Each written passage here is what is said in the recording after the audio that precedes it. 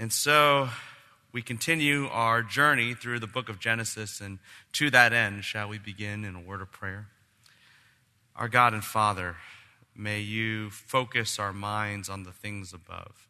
Remove distraction from our heart and ingrain in us a truth that opens our eyes to every moment of our time and our existence, to unfold the doctrine of providence, and to understand that you are not far from us but near. You are not absent from us, and you have not abandoned us, but you are intimately involved, and that you fight for your people. May we understand these truths, and they are not merely of past history, but established and revealed there, for they are real, and they abide forever, even now. And may it be then that you impress these things in our hearts so that our eyes would be open now and tomorrow and for the rest of our lives to know the reality of this God who is with us and this God who acts for us, and to love you with all our heart and to trust in you with all our soul. Be honored now. Grant clarity and joy as we study these things you have unveiled. And it is in your name we pray. Amen. As I just mentioned, we are in the middle of a series on Genesis, and this is actually the second to last message that we will do as we survey through the book. By way of review, and it's important for us to get our bearings, the book of Genesis has established the beginning of the plan of God. That God has established who he is, that he is creator and we are not.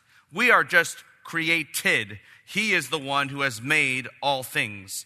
And the demonstration of his supremacy and the demonstration of his superiority is seen by virtue of his redemption, that nothing can challenge and nothing can ultimately thwart or pervert anything that he has done, that he will have his way in the end.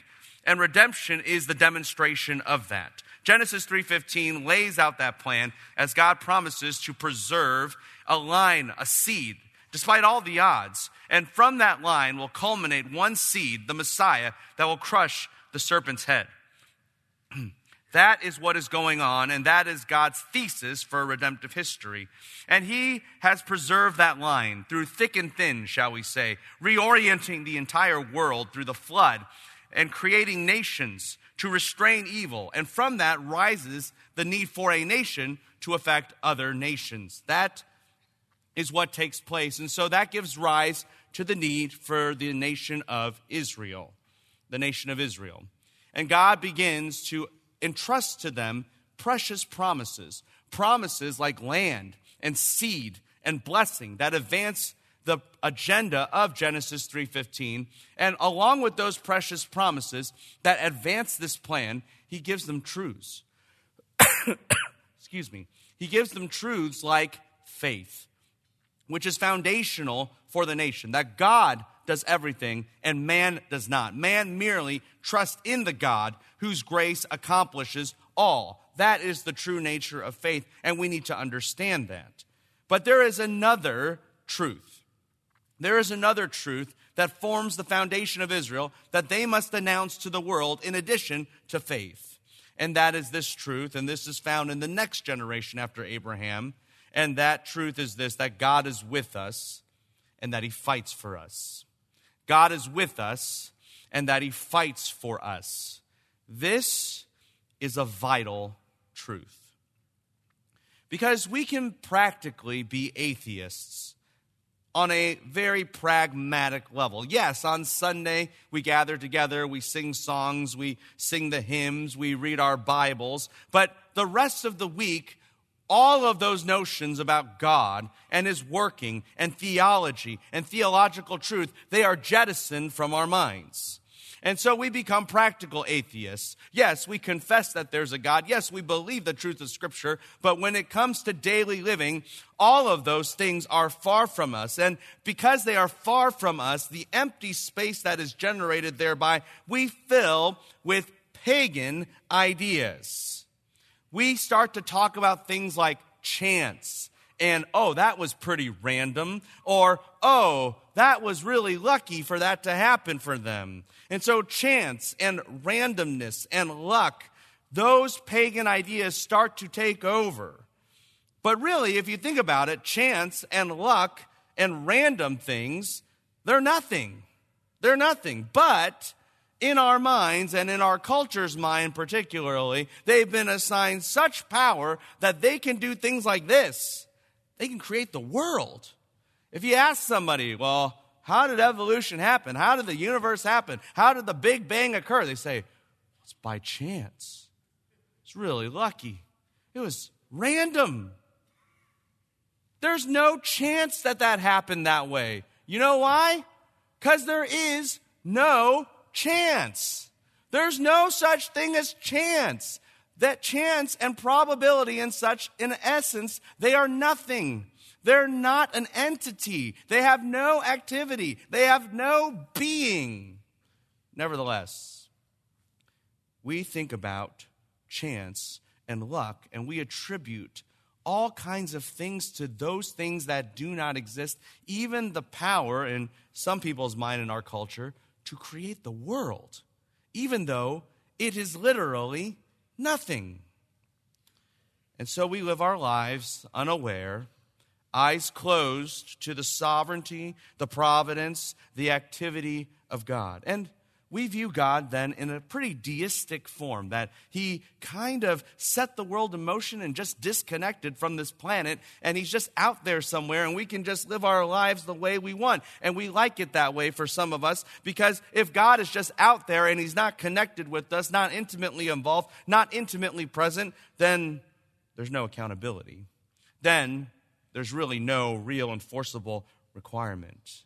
And we like living that way, and we kind of believe that way, and we kind of meander in our lives that way until a trial comes. And what do we pray in the trial? Lord, just be with me. It's then that you want God, and you realize how important it is that God is actually present with us, that God is sovereign over us, that God is involved in our affairs, that God is intimately present in our lives. And so what we need to do this evening, and really what the Word of God has a proactive effort of doing, is to eradicate the notion of chance, to eradicate the idea of randomness, to eradicate the concept of luck. And so I just want to, by way of introduction to this whole passage, to just give you two quick examples from the Scripture that show you how ridiculous this notion is, that explain this concept in order to exploit this concept, in order to show you that there is no such thing as those concepts of luck or chance or randomness. For example, and here's the first one, in Ruth chapter 2, verse 2, it says this. It's amazing. It says this, that Ruth, as she's going out from her household, it says she just so happened on the field of Boaz. Now think about this with me. Think about this. Ruth has a choice. She can go to the field on her left, so to speak, let's say that's Boaz's, or she can make a right turn and go to a different guy's field. If she goes left, we have redemptive history progressing as normal. Everything will go as we have just seen in the Scriptures, and Jesus will come. He will die for our sins. He will rise on the third day. You will get saved. You will be here at Grace Community Church, and ultimately we will be in heaven one day together. That's if she goes left to the field of Boaz. If she goes right, we're all dead. And you really think she just so happened? It was random. Who knows what would have occurred? Really? You think God left that up to chance, flip of a coin? No. She just so happened in how God just took her and said, go this way, and that's where she went. Likewise, there's another book, 1 Kings chapter 22, verse 34. I love this. It says there was this battle. Ahab has already been declared by God to die in this battle. And it says that even though Jehoshaphat was was dressed in Ahab's robes, attacked by the enemy, but survived because, of course, God was protecting him. By contrast, Ahab disguised. No one knew who Ahab was. He was dressed like an ordinary soldier. Nevertheless, it says this, that an archer randomly shot an arrow. Now, what does it mean that an archer randomly shot an arrow? Literally in Hebrew, 1 Kings 22:34, it says this in Hebrew, that he shot an arrow in the innocence of his heart. What does that mean? You're innocent in your heart when you shoot the arrow? Let me translate. It means the guy wasn't even trying to aim at anything. He was totally innocent. He was just having fun, shooting an arrow. Pew! Just enjoying the moment. Why not? You got an extra arrow to use, and it just shot. He wasn't aiming for it. He wasn't intending to do anything for it, and it just flew. And then the rest of the verse says this, that the arrow hit Ahab, who's disguised. No one knows who he is in the enemy ranks. It hits him between the chain link of his armor. Not only that, right where the carotid artery is over his heart, and he bled to death. You think that a guy not aiming, just randomly, in the innocence of his heart, lobs an arrow, and it just flies in air.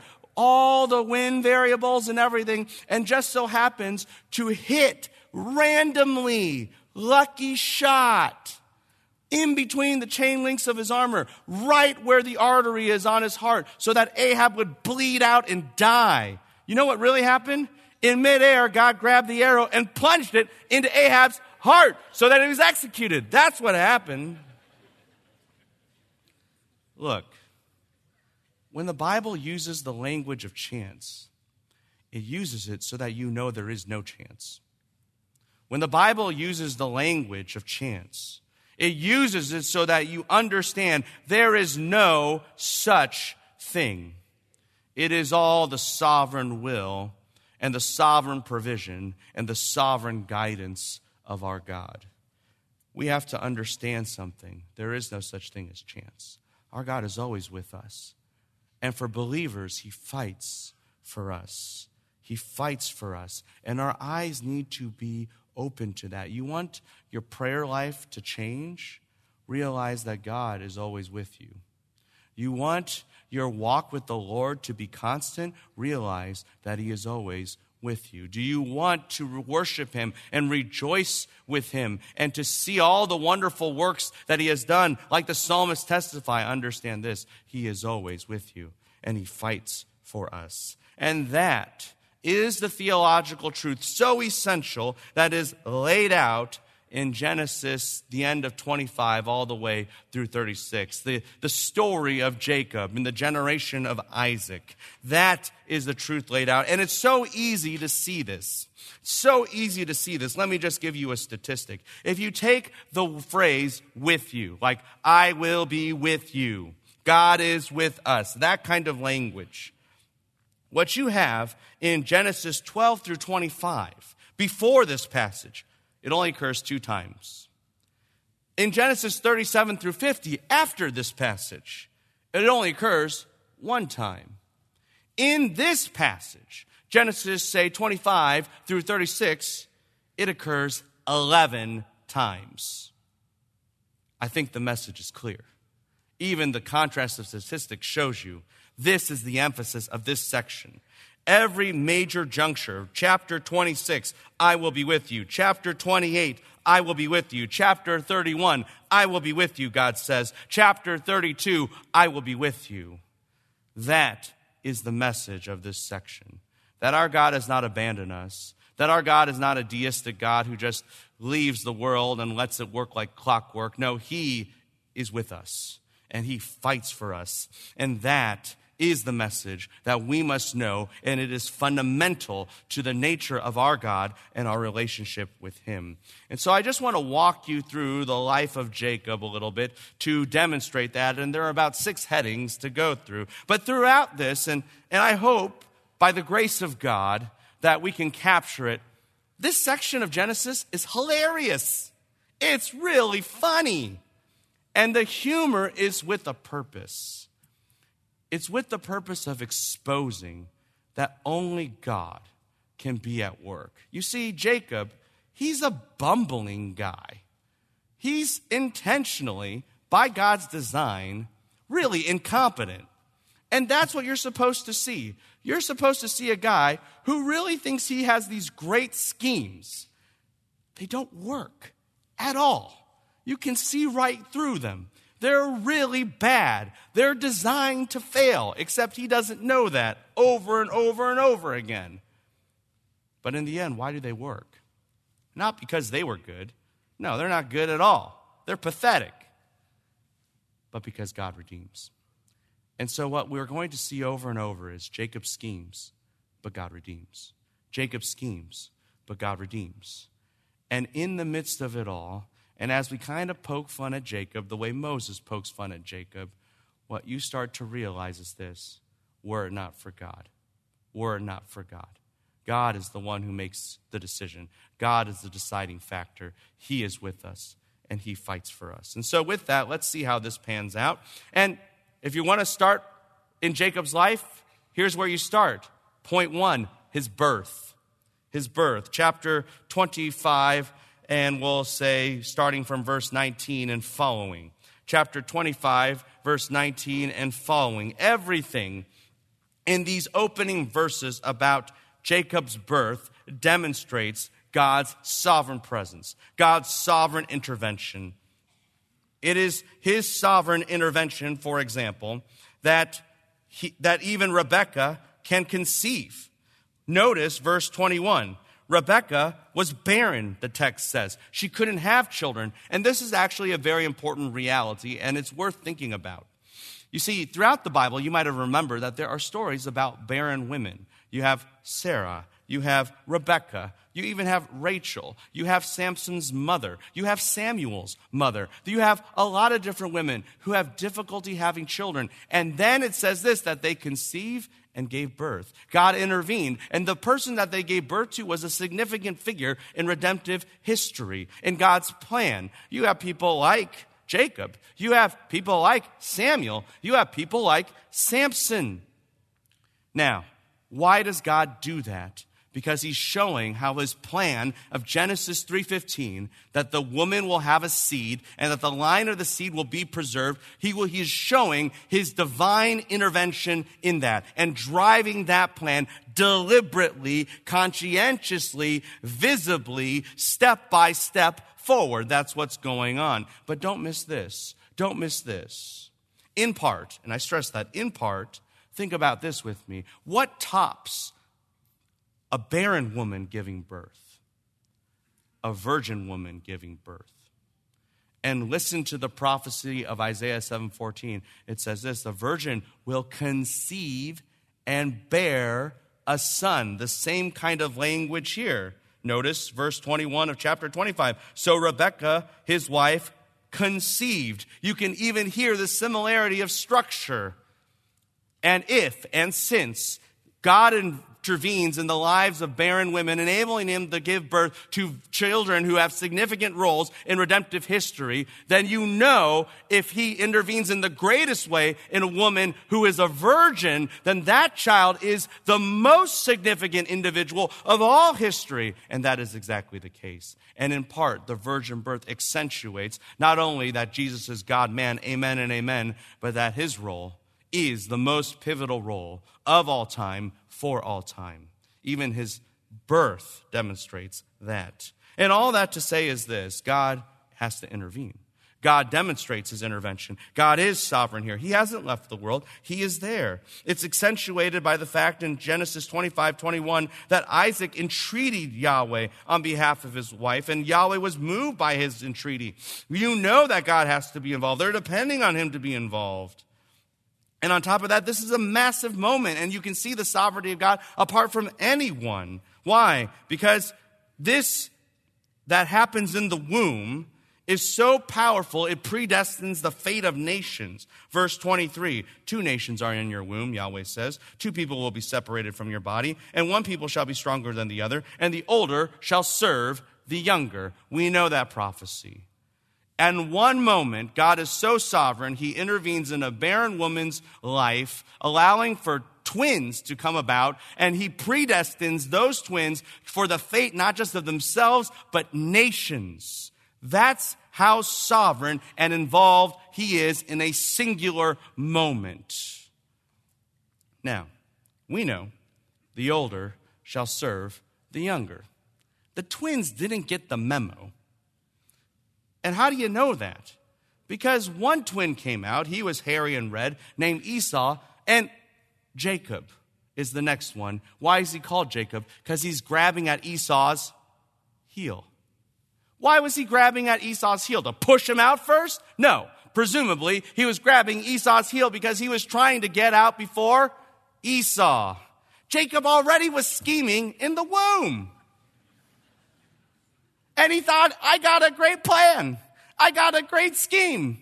I'll grab the guy's foot, and that will help me to get out first. Not realizing that anatomically, that's not going to help you whatsoever. But the irony is this. If Jacob's scheme had worked, the older shall serve the younger. It would have backfired on him. So by his scheme not working, it actually worked. And that's the point. Jacob schemes, but God what? Redeems. And what you have here is the highest clarity of God's intervention. It's intervening in a barren woman's life. It's intervening before nations are even formed, when you have twins in the womb. It's even intervening with twins, which by all token, twins are basically the same. They look very similar. It reminds me of this one situation. I was watching a YouTube video, and they had this comedy troupe, and the comedy troupe included twins. And one of the twins got injured. And the way they tried to compensate for that is they just filmed the whole clip with the other twin so that no one would know the difference. And they got away with it. It was amazing. Twins are basically the same. So what distinguishes them? Who distinguishes them? Who decides who's better or worse, or what fate they will have? It can't be them. They're basically equal. All of this demonstrates with the highest clarity, God is the decider. God is the decider. God is the one who intervenes. Even at birth, God was always intervening. Jacob schemed, but God redeemed. God redeemed. And it's not just in the birth in chapter 25. It's with the birthright. This is the second point. It is with the birthright. Look at Genesis chapter 25, verse 27 to the end of the chapter. Meet the scheming family. It runs in families. Yes, it does. Chapter 25, verse 27. Here is the partiality. Esau was a skillful hunter, and Isaac loved Esau. But Jacob was a peaceful man, and Rebekah loved Jacob. This is the classic house divided. You know that there's going to be problems. There's partiality here, and they're all scheming, and they all have the ability to have an agenda. We know that. That's what's going on. Now, within this, we know that Jacob was cooking a stew. Esau comes from the field, and he's just so hungry, he wants to sell and is willing to sell his birthright. You say, what is a birthright? The birthright is your position in the family. It is the responsibility of caring for your family and fulfilling the role for your family and completing the destiny and the role and the function of the family in history. And Esau doesn't want that responsibility. He doesn't care about it. And so he just gives it up for a pot of stew. The guy, as it says in verse 34, he despised his birthright, but Jacob's no better. How did Jacob obtain the birthright? By what? Scheming. By scheming. And giving up the birthright is serious, particularly in this case, because the birthright, which deals with the role and responsibility and the function of this family in history, pertains not just to societal role, but to God's role for the people. And here in chapter 26, we realize what Esau rejected. We realize what Esau despised. God said, I will be with you. That's what he rejected. He rejected, chapter 26, verse 3, he rejected God's presence. Verse 3, again, I will bless you. He rejected God's blessing. He rejected God's protection.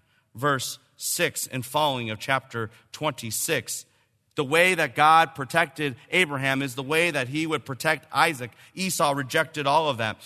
Esau rejected how God would use this people and bless this people with prosperity. It even says in verse 12 that Isaac sowed in the land and reaped in the same year 100-fold. That's a good investment. You put in $1, you get $100 back. No one thinks that's a bad move. Isaac had that by the providence of God. And Esau, though, rejected it because he rejected the birthright. He rejected the fact that God prospered Isaac and prospered and promised to prosper his people, to the point where even in verse 26 of chapter 26, there's covenants made with these individuals as all the nations are respecting and being blessed by these people. And so Esau despised his birthright. He hated it, verse 34, because he took even a wife from the Hittites, and that brought bitterness to Isaac and Rebekah. He despised the birthright. He despised all that God had entrusted to this family to continue the legacy of Genesis 3:15 and that plan with all of its promises and all of its theology. He despised it. So he's out. He's out. You know this is not the one who is in the line of the seed. He's rejected that position in the providence of God. But Jacob is no better in this sense. Jacob's a schemer. That's all they do is scheme. And you're going to see kind of the culmination of that scheme in chapter 27. Everyone's scheming. Everyone's scheming. Isaac, though he knows the older should serve the younger, he schemes. He tells Esau, go out and go hunting, make me a dish, and I'll give you the blessing. He's scheming. And he's not the only one. Notice verse 5 of chapter 27. Rebekah was listening while Isaac was speaking to his son. You can play at this game. And Rebekah calls in Jacob and says, now you need to do what I say. You need to listen to my voice. Go get to the flock, get me 2 choice young goats, and bring them to me. And Jacob, out of all the schemers of the family, Jacob's the worst schemer. He doesn't even know how to scheme. He has to ask his mother, Mom, how do we handle this situation? Esau, my brother, is a hairy man, and I'm a smooth man. Perhaps my father will feel me. What are we going to do? I have no idea. I don't know how to scheme. Teach me your ways. That's what he's kind of saying at this time in chapter 27. And his mother has to do everything for him. His mother has to do everything for him. And she's good at that. Remember from last week, she's bionic woman. She's the one who can run back and forth 100 times or more to water the camels. She knows how to work hard. She knows how to be diligent, and she knows how to scheme, and she's got this made. So everyone's scheming. Isaac is scheming. Esau goes out to hunt. He's scheming. Rebekah is most definitely scheming, and she does everything. She does everything. Chapter 27, verse 14, she has the best timing. She gets everything together. And then verses 15 and 16, she puts on the best disguise, put on Esau's clothes, put hairy garments on his arms so that the father, when he feels him and touches him, he'll think it's Esau. And then in verse 17, she also knows the best way to prepare the food so that Isaac will be placated and give everything. Everything seems to be thought of. You have touch, you have taste, you have smell, you have sight, you have everything except one. Verse 22. Jacob came near to his father, and the father said, wait, we have a problem. What problem could there be? You have every sense covered, right? No, you didn't have one. Isaac says, who's there? It's Jacob. I mean, Esau. Wait, did you say you were Jacob or Esau? Esau, Dad. Esau. Verse 22, the voice is the voice of Jacob, but the hands are the hands of Esau. They thought of everything but one thing, and it could have been a fatal flaw in the plan. In fact, if Isaac was really, really thinking, it's easy to fake garments. It's hard to fake your voice, especially when you have a slip up like that. Why would Esau speak in a high-pitched voice? That makes no sense whatsoever. But Isaac buys it. Despite how irrational it is, Isaac buys it. Why? Because of family schemes. But God what? Redeems.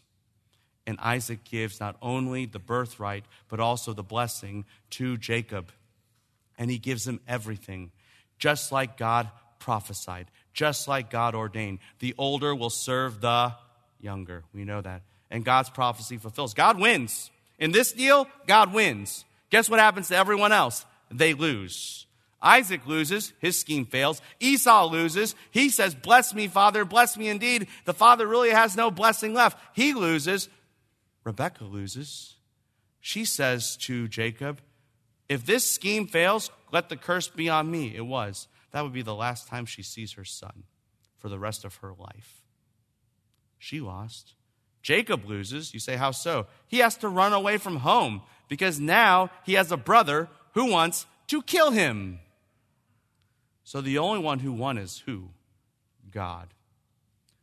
And there is not just with the highest clarity that you see that God redeems. It's the highest contrast. Because when every single human being schemes, and every single human being has a plan, and you even have bionic woman running back and forth and doing everything, and it seems like every contingency is taken care of, and we've minimized risk and all this kind of stuff, and they all lose. And the only one who wins is God. It's obvious.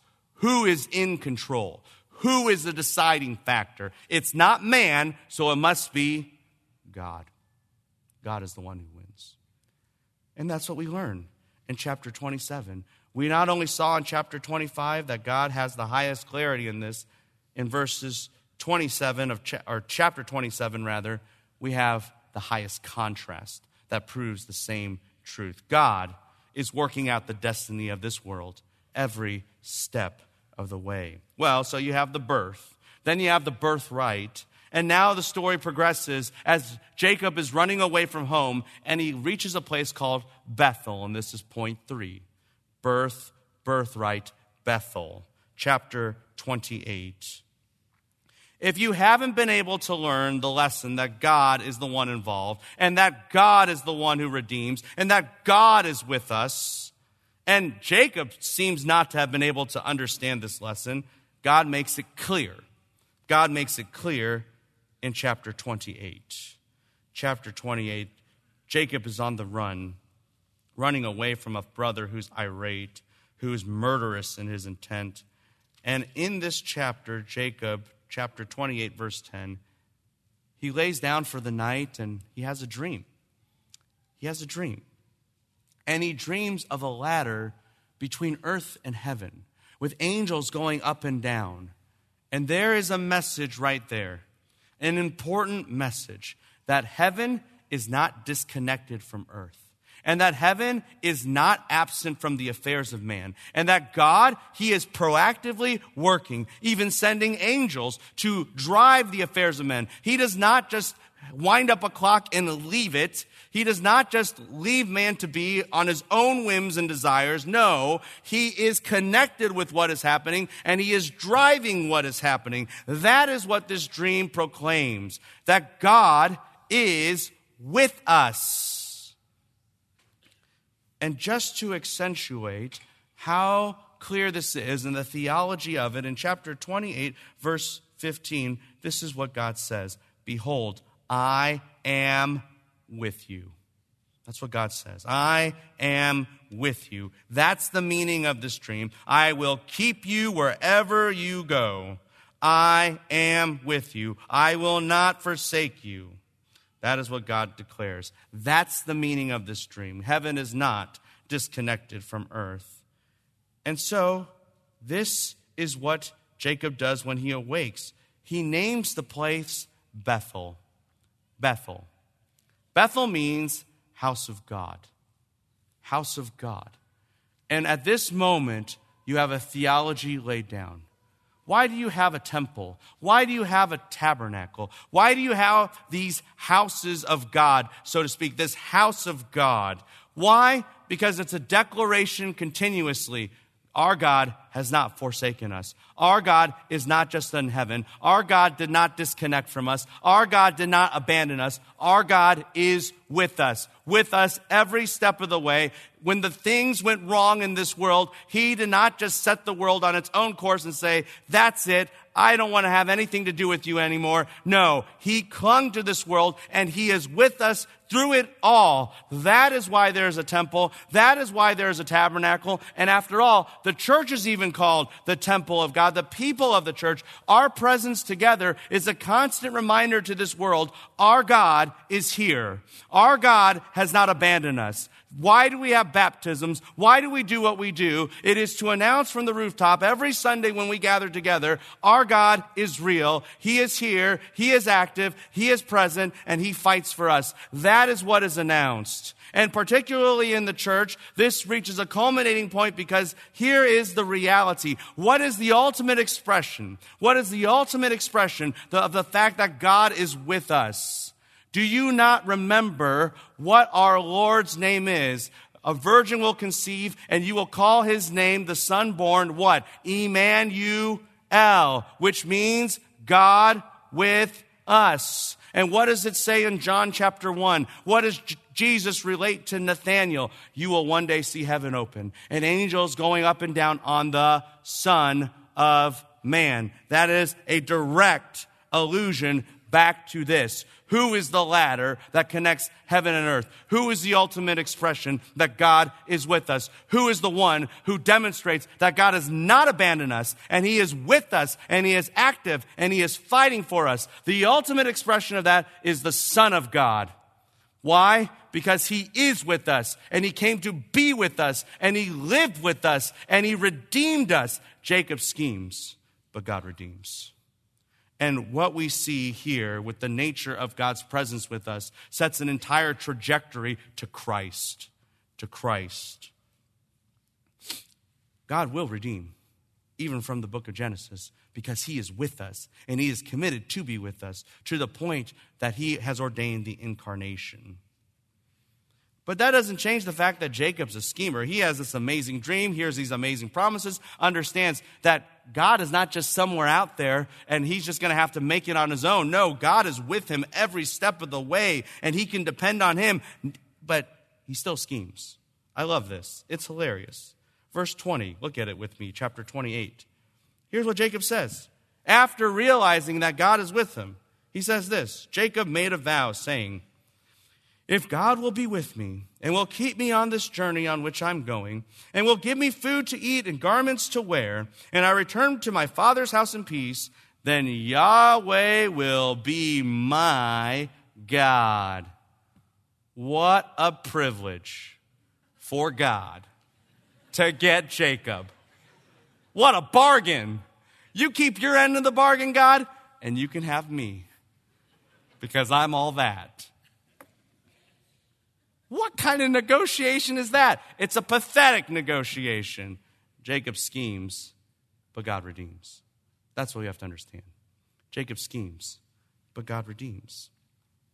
We know with the highest clarity, by the highest contrast, and ultimately in Christ, that God is with us. God is with us. And the story continues. You have Jacob's birth, you have the birthright, now you have Bethel. And here we are in chapter 29. Chapter 29 and following. And this is what I titled Bethuel. Bethuel. It's like Bethel, but with a U. Bethuel. And you say, what is that? That's where Jacob meets Laban. That's the home of Laban, Jacob's uncle. And at this moment, Jacob is going to meet a real schemer. That's Laban. Laban is the real deal. If you haven't caught already, Jacob can't scheme anything. Even in his own family, he was the worst schemer. Now he's going to meet a real one.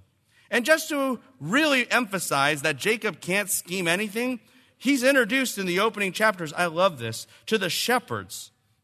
And he tries to convince them to do anything and have a conversation with them. This is hilarious in Hebrew. Genesis 29, verse 4. Jacob speaks all these words, my brothers, where are you from? And while in English we have to kind of make complete sentences, in Hebrew there's no complete sentence. They just say, Haran.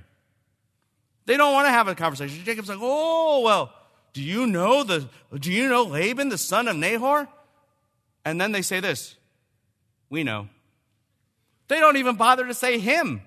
They don't even bother to have a complete sentence, a complete thought. They don't want to talk to this guy, and Jacob's trying to really strike a conversation. And Jacob says, is it at peace with him? Is there shalom with him?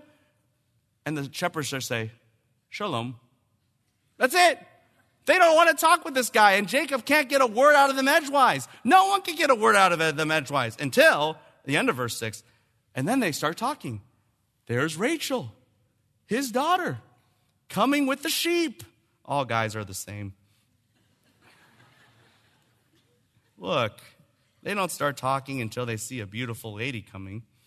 And Jacob just starts to urge them to move their sheep, and they're just giving them really dumb excuses why they can't. Well, it's not the right time. There's too many sheep. We're too lazy. And Jacob just, he doesn't know what to do. And he gets overwhelmed. And he even kisses Rachel. This is just crazy. He doesn't know. He's a schemer who's a bad schemer. He can't motivate even shepherds to do anything. That's how bad he is. So then he meets Laban, the real schemer. The incompetent one means the ultra-competent one. And Laban says, I got an idea, because he can read Jacob. This guy is so gullible. This guy can be worked over. This guy can be totally manipulated. So Laban says, work for me for 7 years, and you can have Rachel. And he works for him for 7 years, and it says because he was so in love, it was like a day. Oh, sweet. Until the guy gets married. And then Laban doesn't give him Rachel. He gives him who? Leah. And Jacob's like, what? How did that happen? Jacob, how could you not check? Schemer, not a schemer. And Laban says, oh, it's our practice. Didn't you know this? You were with me for 7 years. We don't give the younger before the older. You should know that. And so Laban says, I have an idea. I know you. Why don't you just work for me for another 7 years? Good deal, right? Buy one, get one free. And here's the maniacal plan of Laban. It isn't, let's be clear, work for another 7 years, then you can marry Rachel. Verse 27, fulfill the week of this one, fulfill the week of Leah, and we will give you also the service which you shall serve me for the other 7 years. Wait a minute. Why does he say just fulfill the week of this one? He can marry Rachel after 1 week. You say, why does he do that? Because the wedding lasted for what? 1 week. Now, ladies, think about this with me. Just be rational. If you married the love of your life, and then the next day after your wedding, he married someone else, what would you do to that guy? It doesn't take rocket science to figure out what Laban is doing. He wants to cause such dissension in this family, such disunity, such anger, such hurt, that the family will dissolve and scatter and implode, and therefore he can get the free labor out of Jacob and get everything back. Laban is a master schemer. And you know who can't see through this? Jacob. He says, great idea, let's do it. Doesn't even realize he's playing into the clutches of a diabolical plot. Jacob schemes, but God what? Redeems. Instead of the family imploding, instead of the family falling apart, guess what happens? Because of competition, because God loves the unloved woman, which is a tale all of it in and of itself, so beautiful and so wonderful. All of that happens is this, that the family explodes in a great way. Child after child after child, 12 sons and 1 daughter. Jacob's scheme, but God what? Redeemed. And we know that. And it wasn't even just relative to his progeny, but even to his property, that there was an explosion of growth. We know that in the next round, Laban says, hey, well, now that the next year's set of contract is up, let's do it again. But I don't have any more daughters to give you, so why don't you pick your new wages? And so Jacob comes up with this great idea. How about you give me all the speckled and spotted sheep? Laban says, great, you can have all the speckled and spotted sheep. And then he gives them all the pure white sheep, so that there's no possibility that he could have anything speckled or spotted. Laban's a schemer. Jacob just doesn't know how to negotiate whatsoever. And so Jacob says, I know how to counter this. While they're at the watering hole, I'll put these strips of bark by them, and that will produce spotted and speckled sheep. And if you have a degree in genetics, or if you don't, you realize that just doesn't work. And you might think, oh, I know though, maybe back in those days, the ancient Near Easterns thought that that was a spectacular tactic, a very good guru strategy for how to have speckled sheep if you wanted it. How-to manual. Well, it's funny, they have one of those. And in the providence of God, it's been preserved. And you know what it says this? It says this, quote, only a fool thinks that putting bark by water could produce speckled sheep. Even then they knew it didn't work. And here's Jacob, stripping the bark and thinking he's got it made. Jacob schemes, but God what? Redeems. The only reason there were speckled and spotted sheep is because of who? God. God ordained. God redeemed the situation. God transformed. And in fact, all those sheep turned out to be the strongest sheep. If you want just another lesson of how this works with just such clarity, after all this happens, Jacob kind of realizes, I think, this is hilarious. He tells his wives, he says, I think your father doesn't like me. Took you long enough, buddy. And he's changed my wages 10 times. No kidding. And he says, I think we should leave. And they all agree. And God even calls him to leave. And in chapter 31, God says, verse 3, I will be with you. Hear that again? I will be with you.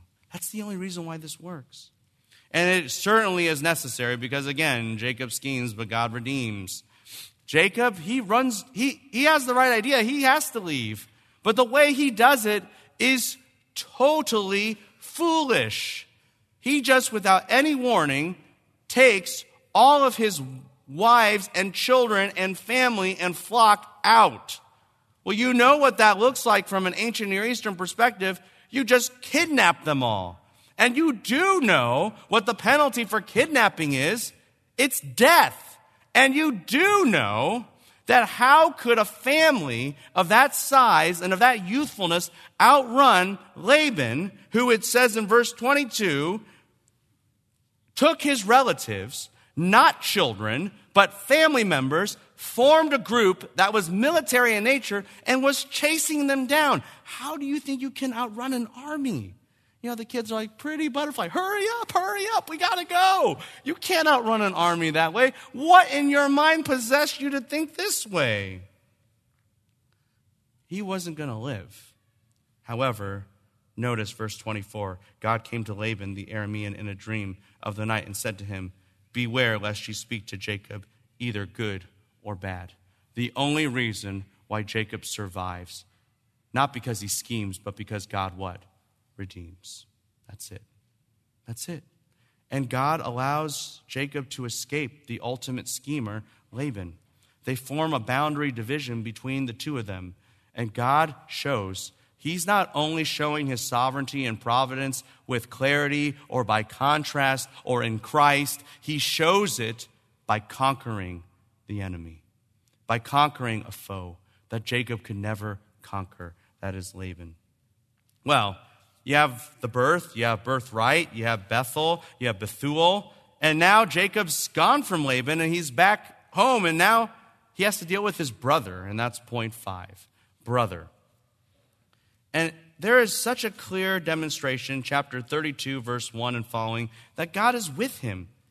Jacob went on his way, and the angels of God met him. And Jacob saw them and said, this is God's camp. And that's why he named the place Mahanaim. That's why he did it, because he knew that God was with him. But how often is it that you just can't learn the lesson, and he forgot? He knows his brother's coming, and he just takes desperate measures. And again, it's truly Jacob's schemes, but God redeems. Jacob, verse 7 of chapter 32, was greatly afraid and distressed. He divided the people with him in 2 camps, and the flocks and the herds and the camels into 2 camps. And he said this, if Esau comes to the one camp and strikes it, then the other camp which remains will escape. Brilliant plan. You already set yourself up for just 50% survival. How is that a good plan? And really, if he took out one camp, why can't he take out the other one? So you've really set yourself for 0% survival. Wonderful, wonderful job. But then he does something good. Verse 9, he prays. That's good. He prays. But immediately after he prays, verse 13, he sends a bribe. So much for prayer. And he thinks he schemes this whole bribe up. And at the end of reflecting on everything, I love this. Verse 20, he says this, then afterwards I will see his, that is Esau's face. And here's the operative word, perhaps he will lift up my face. Notice the opening word, perhaps. Even Jacob, it's dawning on him, this scheme probably won't work either.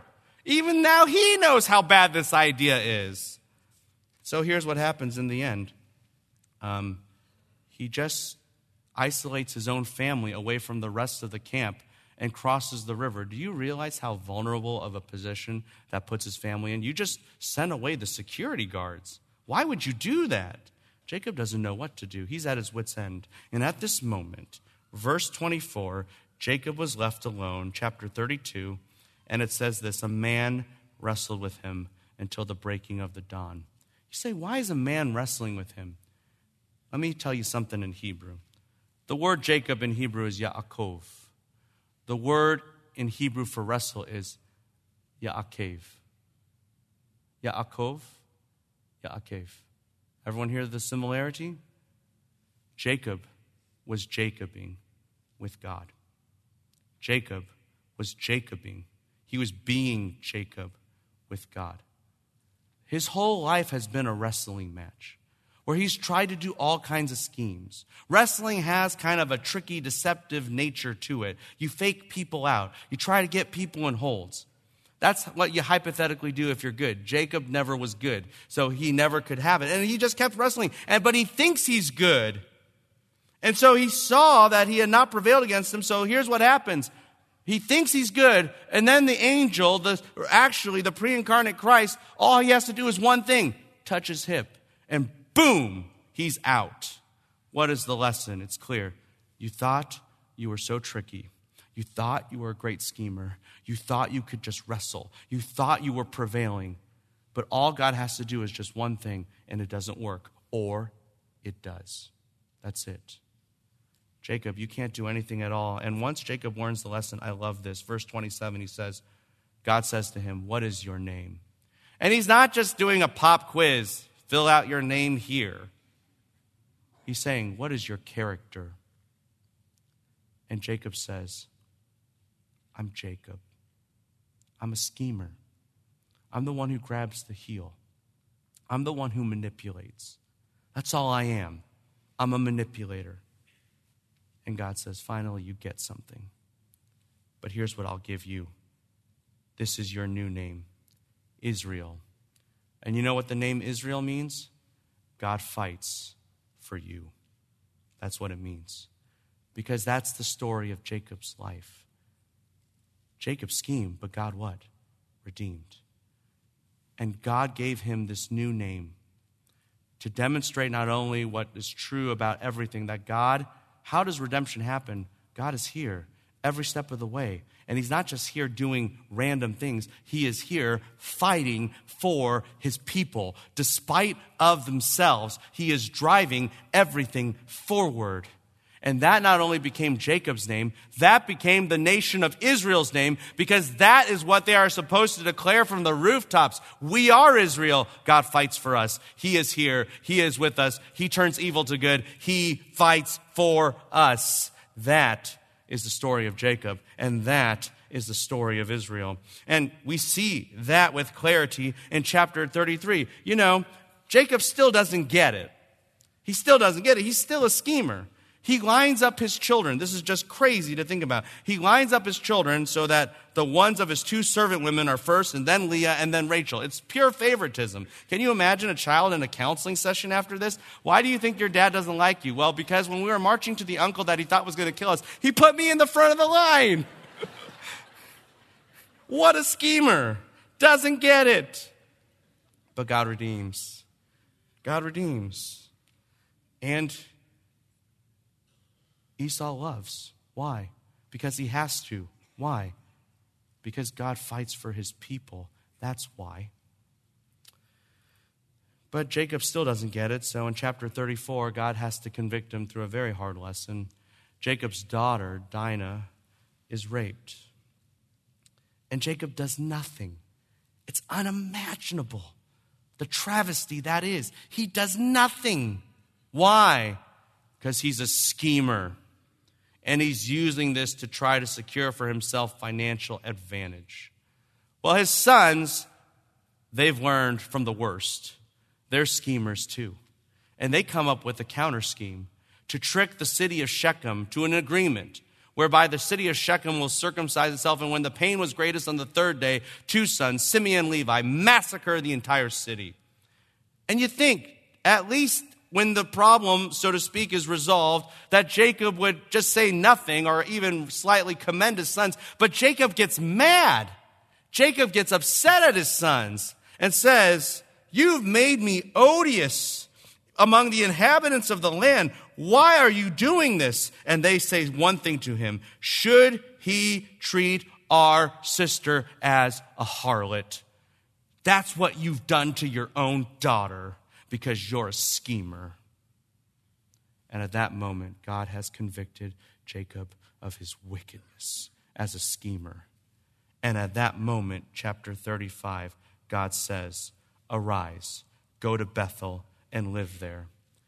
He's convicted, that is, God has convicted Jacob of his sin, and he has reminded Jacob, "You did make an oath to me. I know, it was a pretty harebrained scheme that I could get you, but I'll take you up on the offer.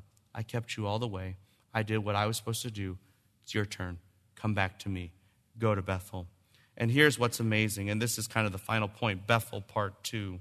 Bethel part 2. We've had the birth. We've had birthright. We've had Bethel part 1. We've had Bethuel. We've had brother.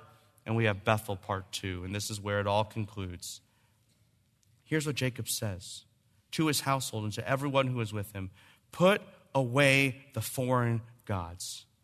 Cut off your life of idolatry. Cleanse yourself from your sin. Get rid of your iniquity." This is full-on repentance. Change your garments. Why? Because now you will have a new identity, a new association, a new relationship, and a new life. Change everything. And at this moment, Jacob has changed from a man who was a schemer and a manipulator, one who was still syncretistic in his mentality, idolatrous at heart, to a man who said there is only one God. And this is what he says, and I love this, and you should see the power of it. He says, "Let us arise, go to Bethel. I will make an altar there to God, who answered me in the day of my distress," and listen to this, "and has been with me wherever I have gone." Did Jacob finally learn the lesson? And the answer is yes. He realized God is with me. Jacob schemes, but God what? Redeems. And it's not just that he redeems, he redeemed Jacob. That's what you learn in the end. He redeemed the schemer. And that is the greatest redemption of all, the redemption of the soul of one person. And that is God reinforces, that's why your name is no longer going to be called Jacob. It will be called what? Israel. Because I fought and I won. And I fought not only in your life, I fought for your life, and I bought you to myself so that the line of the seed would continue. God fights. He fights with clarity. He fights by contrast. He fights in conquest. He fights in calling. And he fights, as we see here, in conversion, the conversion of his own. That's what he does. This mantra that Yahweh fights for us, it runs throughout the entire Old Testament. Exodus 14 at the Red Sea. See the salvation of our God. He fights for us. It's found in the days of Hezekiah. God will fight for us. 2 Chronicles 32 verse 8. It's found in the prophets. It's found in Nehemiah. Our God will fight for us. He will rebuild the wall. It's seen in the book of Revelation that God fights for us. This is a theme that goes throughout Scripture, and that is why it all is laid out here, and it starts and is grounded and founded here in Genesis, because that is the truth. That is the battery that operates and drives all redemptive history, that our God has not abandoned us, and that he fights for us, and that he's with us every step of the way. That's why redemption can happen. Now, by way of epilogue, having said all of this and having seen this truth, you have a list in chapters 35 and 36 of the sons of Jacob and Israel. You ask why? After all that is laid out and after the conversion of Jacob, why? Because we know the line of the seed runs through Jacob. God has fought for that, and he has won that. But now we have to ask the question, he's got 12 sons. Which one? Which one will be continuing the line of the seed? Well, that's the question for next week. But we have to emphasize this, that the only reason we could ever get to this point is not because of man at all. Not because Jacob was smart. It was because God redeemed, even though Jacob what? Schemed. That's what we learn. Brothers and sisters, stop talking about chance. Stop talking about luck. Stop talking about randomness. Open your eyes to the God who is with us every step of the way.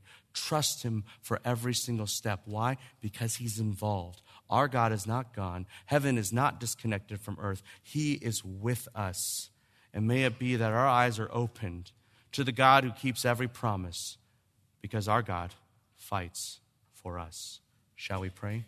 Our God and Father, thank you for this wonderful truth, vividly illustrated over and over again, that though we may scheme and we may think the battle is in our hands and that the strength may be in the horse, no, it is all you. It is all in your hands. You redeem, and you have even redeemed us. You fight for us, though we don't deserve it. This is your sovereign grace. And may we trust in you with all our heart, pray to you without ceasing, knowing that you are without ceasing operating even in our lives through providence, constantly upholding us and even this world by the power of your hand and your word. May we give all the glory to you, and may our relationship with you be constant, for you are with us. And we pray all this for the glory of your name, in which we pray. Amen.